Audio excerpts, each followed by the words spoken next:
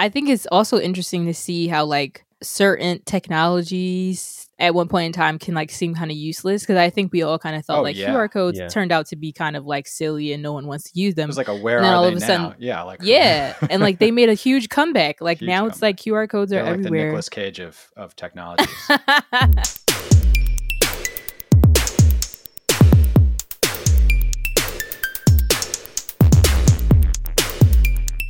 Hello, everybody. Welcome back to the Stack Overflow podcast, a place to talk all things software and technology. I am Ben Popper, Director of Content here at Stack Overflow, and I am joined today by two wonderful co-hosts, Matt and Ciora. Matt, Ciora, say hello and let people know real quick who you are. Sure. Hi, everyone. I'm Ciora, and I'm a developer advocate at Apollo GraphQL, and I'm super excited to be here to chat about some tech stuff with you all. And I'm Matt. I'm a technical advocate here at Stack Overflow.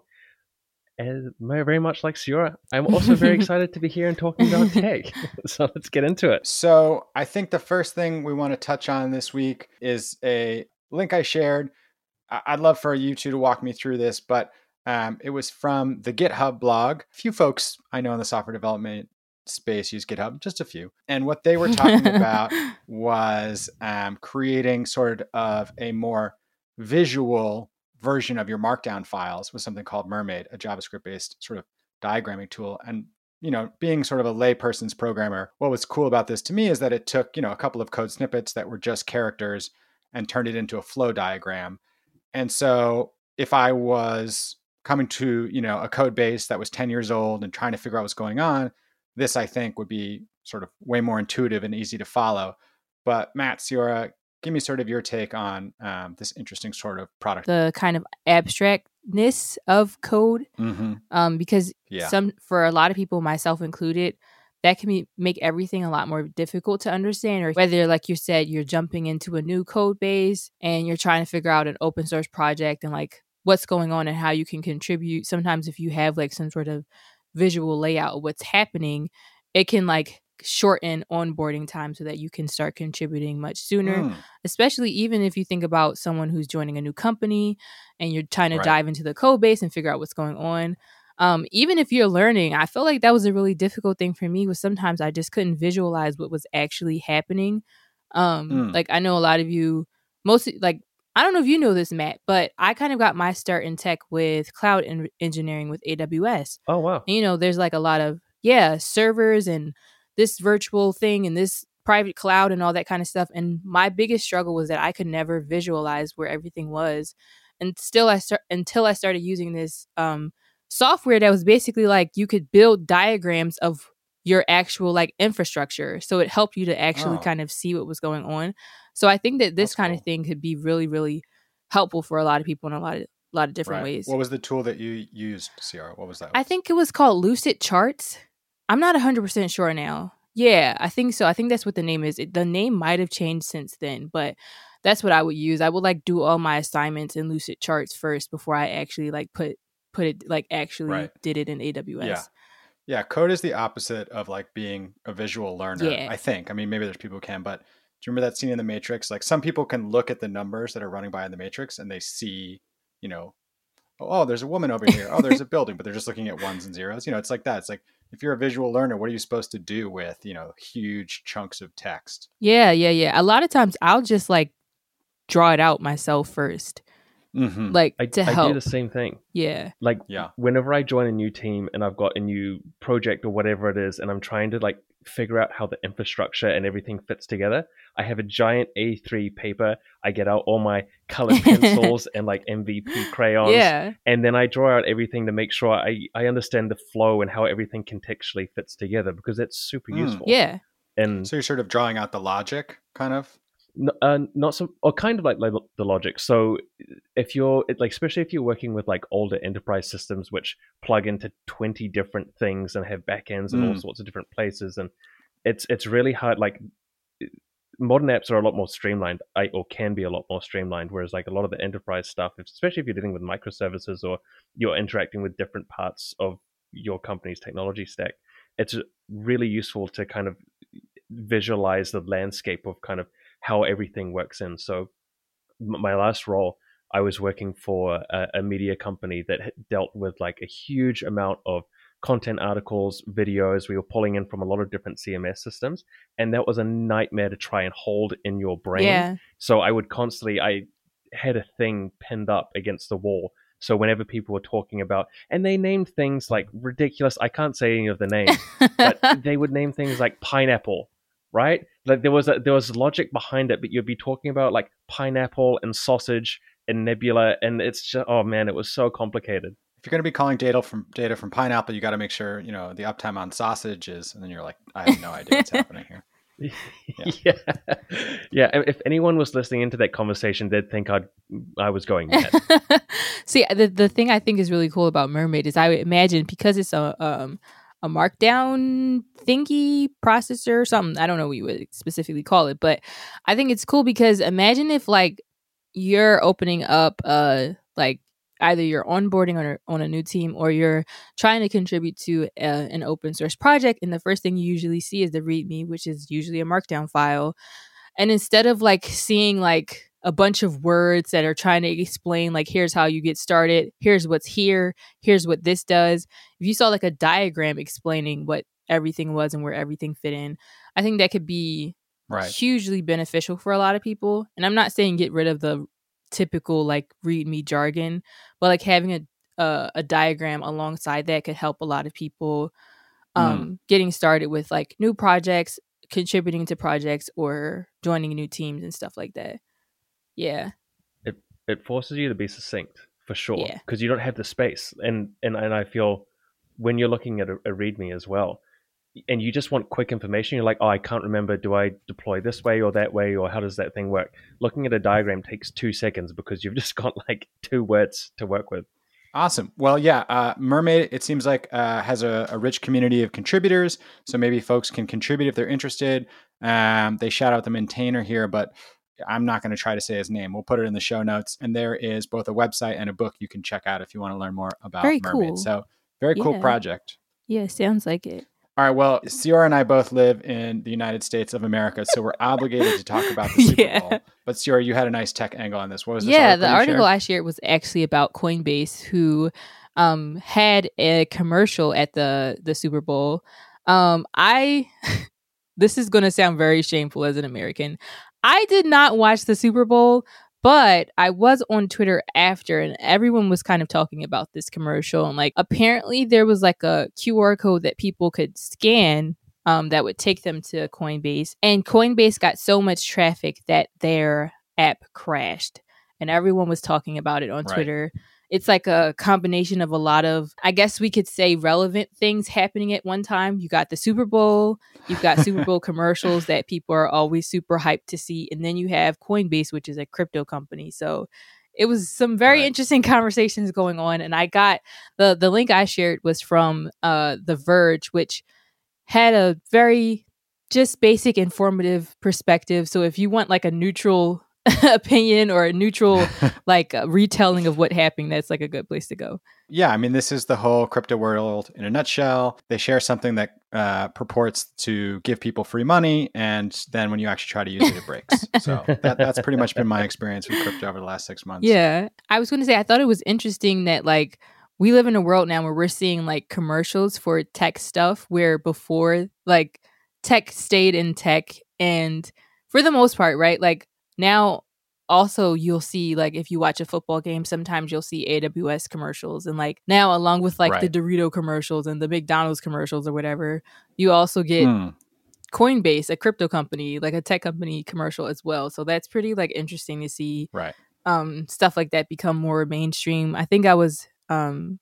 I forget who I told this. I don't know if this was on the podcast or not, but I was telling someone I had to like explain to my family what AWS was, because like AWS sponsors NFL or whatever.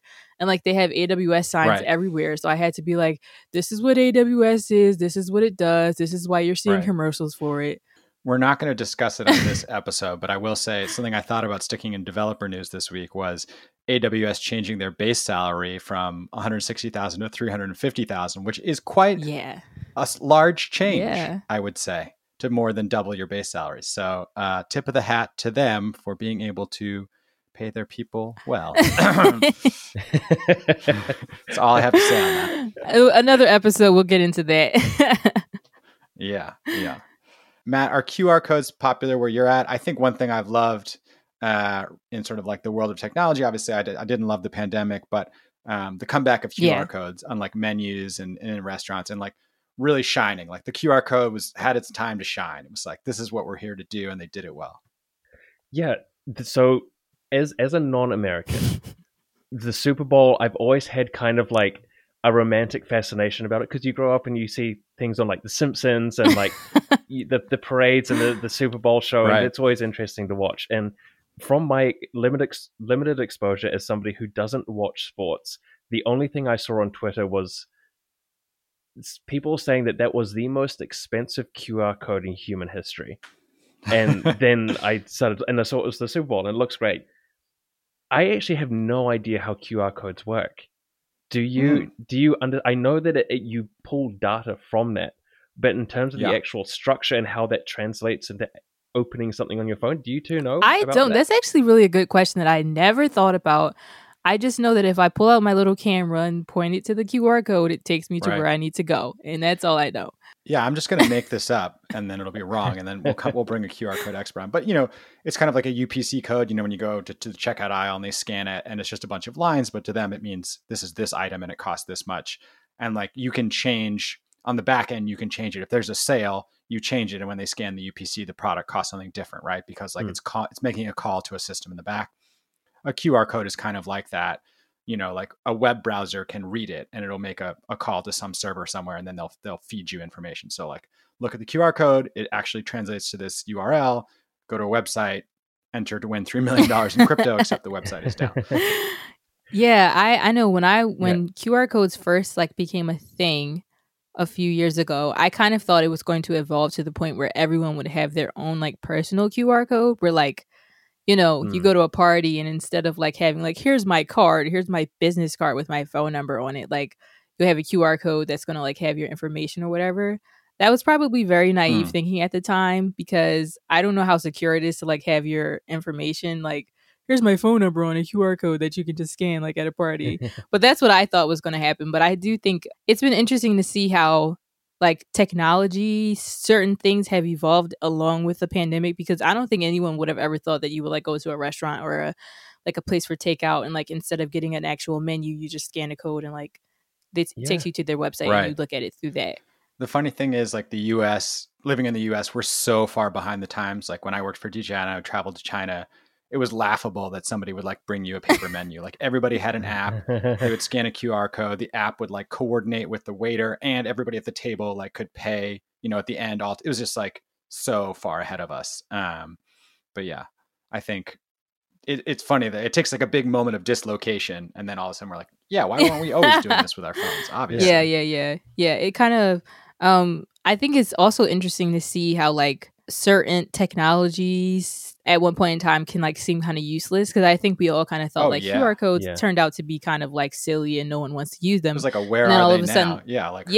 And like they made a huge comeback. Like now it's like QR codes are everywhere. Like the Nicolas Cage of technologies.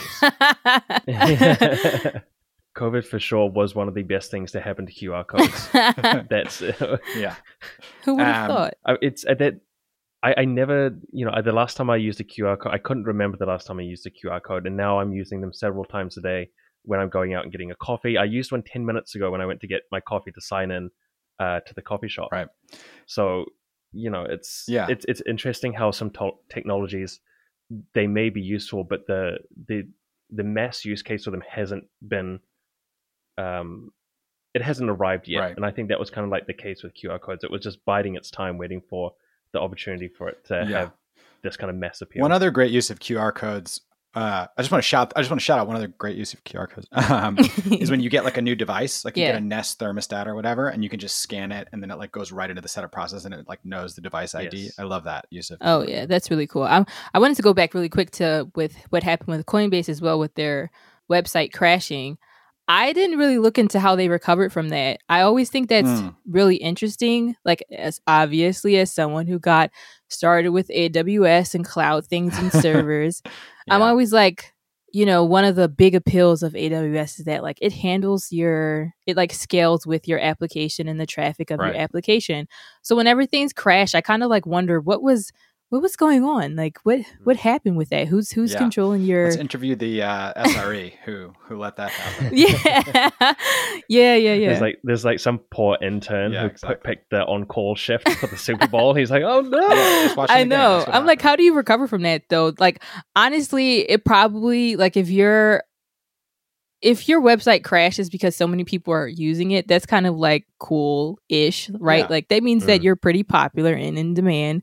But also like at the same time, like how much business do you lose from people like going to your website and it's not working? Not a great first experience with Coinbase for the average consumer. I think they'll recover, but yeah. So Matt, you shared a link here. It's about Intel. They're buying an Israeli chip making company to focus on, sort of letting them use their foundry capacity. And inside of here, a couple of interesting things about how Intel is focused on making like a whole bunch of different chips, radio frequency, CMOS sensors, power management parts, and also their plans to invest $20 billion to build a new chip making plant in Ohio, which is a complete departure from the last 20, 30 years when all the chip making stuff was being offshored out of the United States. So tell me why you shared this article, what you think is interesting here. Yeah. I think, especially with Apple making some moves at the moment where they've brought their semiconductor processes in-house, where they now have complete control over their own chips and then no longer having to rely on third parties like Intel to produce for them. And that has a number of benefits, and we've seen that with the M1 and M1 Max processors now, where the performance gains are very real in terms of video editing. They can put encoders in there, like H.265 encoders. Are you a user, or are you referring to like the benchmarks? As an actual what do you like mean? You use it and you have experienced it and you think it's great? Yes, it's the performance gains are real. They, especially when it comes to the encoding side of things with video, it's miles better than what it was on the old Intel based platforms. And so I'm really interested in seeing news like this, potentially maybe not so much from Intel, as they're not kind of tied to their own, they sell their chips to other manufacturers, but seeing kind of what these big players are going to be doing and how that's going to translate to gains for us as consumers, as software developers, how those bringing those conductors and processors in-house is going to benefit us at the end of the day. It's so funny because I don't think about this like hardware stuff ever. Like I probably should, as someone who's a pretty heavy like computer user and stuff, but like whenever, every year Apple comes out with a new laptop that like has a faster chip, I don't know what they're talking about. Like I don't really pay attention to that. I've seen quite a few like developers on Twitter talk about like their experience with this laptop versus this one, or like sometimes people talk about like gaming PCs or whatever that like what the difference is with that, and it means nothing to me. And I probably should. It's like hardware and cybersecurity are like the same for me. I should know more about them, but I just don't. Yeah. I mean, you don't have to go on these side quests. You can have your specialty. Like once you get into video editing, or if you're doing certain kinds of coding, or if you're like, trying to play a video game at a certain frame rate and be a competitor, then it matters. It's like if you have a car, you could care less if it has manual or automatic transmission. I don't even know how that works. But if you drag race your car, then you care. And you learn all this stuff. That's pretty much how I am. And Matt, you do a lot of video editing, right? Yeah. It's to be honest, to go back to your point though, I think you're in a good position, because I feel like a lot of people, and I'm very much guilty of this too, Ben. I'm not sure if you can relate, but you get so into the technical specifics of a thing, you actually spend more time talking about performance optimization than you do actually creating anything in the first place, and enjoying you're like the tools that you have. You just want to talk shop about this chip and that fan and this performance. Yeah, totally. It's just fun. But I think, Sierra, you made a good point, which is that it was kind of easy to ignore for a few years, because I think a lot of the Intel gains felt kind of incremental. It was like, oh, we know every year it'll get 20%, 50%, 100% like faster, but it doesn't feel significant. Whereas I think what Matt said is very true. Once Apple brought it in-house and started doing it in an integrated way, where there were purpose-built chips that they knew were going to be in their hardware, suddenly you saw these really, like meaningful gains that had an end user experience that was pretty significant. Yeah, I'm sure like if I like went back to a laptop that doesn't have the that has the Intel chip, I guess. Am I saying? Yeah, I'm sure if I went back to a laptop that has the Intel chip, I would be like, whoa, I can feel the difference. But I don't pay attention to that now. Somebody else's problem. Yeah, exactly. So Matt, what laptop do you use? So I've got two systems. I've got an old Intel MacBook Pro, and then I have my large, cumbersome gaming PC, which I use for video editing. But I'm moving to Canada shortly, so I'm doing a complete rehaul of my tech systems, which is going to be quite exciting. Yeah. So I'm excited. I'm going to transition to an M1 MacBook Pro, I think, and then I'm not sure what I'm doing on the video editing side, on the gaming side. And I also do some motion graphics stuff as well, which requires, unfortunately, graphics cards, which are in short supply at the moment. So it's going to be an interesting experience, but I'm really looking forward to hopping onto an M1 system or a native Mac experience. We should have an episode where you talk about hardware. Yeah, just let's walk through your build out here. I want to know what you're going to do after you get there. Do you actually want to? Oh, when I go to Canada? Yeah, like not right now because we're running out of time on this episode. But I think it'd be fun to walk through the hardware you decide to take with you as you make a big move and why, and what it's like to upgrade from one system to another. Yeah, that would be really cool to talk about. And maybe that'll force me to like learn some stuff about M1 chips and Intel stuff and all that. Exactly. I am all about that. Yes, I can talk gear for quite some time. It's a favorite pastime of mine. We're going to have segments, so maybe we'll have a gear segment at the end of every episode. Speaking of which, we're getting towards the end. I just want to give a quick shout out to a piece of news here that I thought was interesting. It involves two folks who have been on the podcast. There was the live stream with Anil Dash, the CEO of Glitch, and Gabe Monroe from DigitalOcean, who came on the podcast. And it's an integration, so you can deploy your project straight to DigitalOcean's app platform with a single click from the Glitch editor. And I think the most interesting thing that Gabe Monroe talked about when he came on the show was that not that many people are building for like the solo developer, that once you start to build developer tools and cloud platforms and ML agents, you want to go after that sweet enterprise cache and get, clients who are in the Fortune 500. But who's building for like the person who wants to do a fun side project or the next creator of Wordle or, whatever it may be.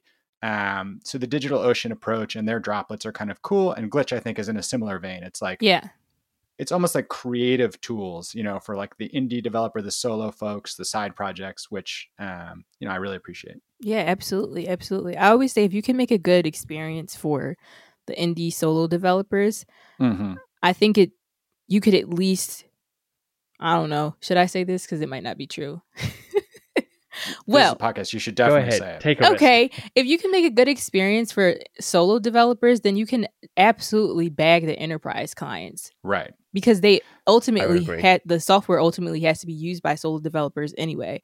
So, and if they enjoy it, then you get your money. Developers demand certain tools and eventually the bosses have to capitulate. Right. Exactly. You get it. I think that also works from a growth standpoint as well. If you make it good for individuals to use and they create use cases for that, it builds up hype like that because you get your advocates kind of coming from people who've used it for side projects and say, hey, this worked really well for this. Let's bring it into work and we can use it there too. Right. That makes sense.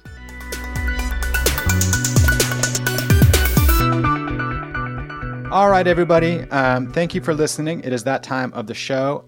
Awarded yesterday a lifeboat badge to Basile.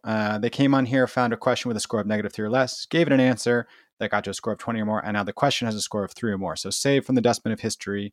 Can you make a computed goto in C++? If you've ever wondered or the question interests you, we've got the answer in the show notes. I am Ben Popper, the director of content here at Stack Overflow. You can always find me on Twitter at Ben Popper. Email us with thoughts and suggestions, podcast at Stack Overflow. And if you like the show, leave us a rating and a review. Really helps. I'm Sierra Ford. I am a developer advocate at Apolograph QL. If you want to reach me in any way, shape, or form, the best place to do that is Twitter. My username there is @Ceoreo. That's CEEOREO_. And I'm Matt Kinander. I'm a technical advocate here at Stack Overflow. If you're curious about what gear I'm using, hit me up on Twitter. That's @MattKander, MattKander. And looking forward to seeing you all in the next episode. All right. Thanks for listening, everybody. We'll talk to you soon.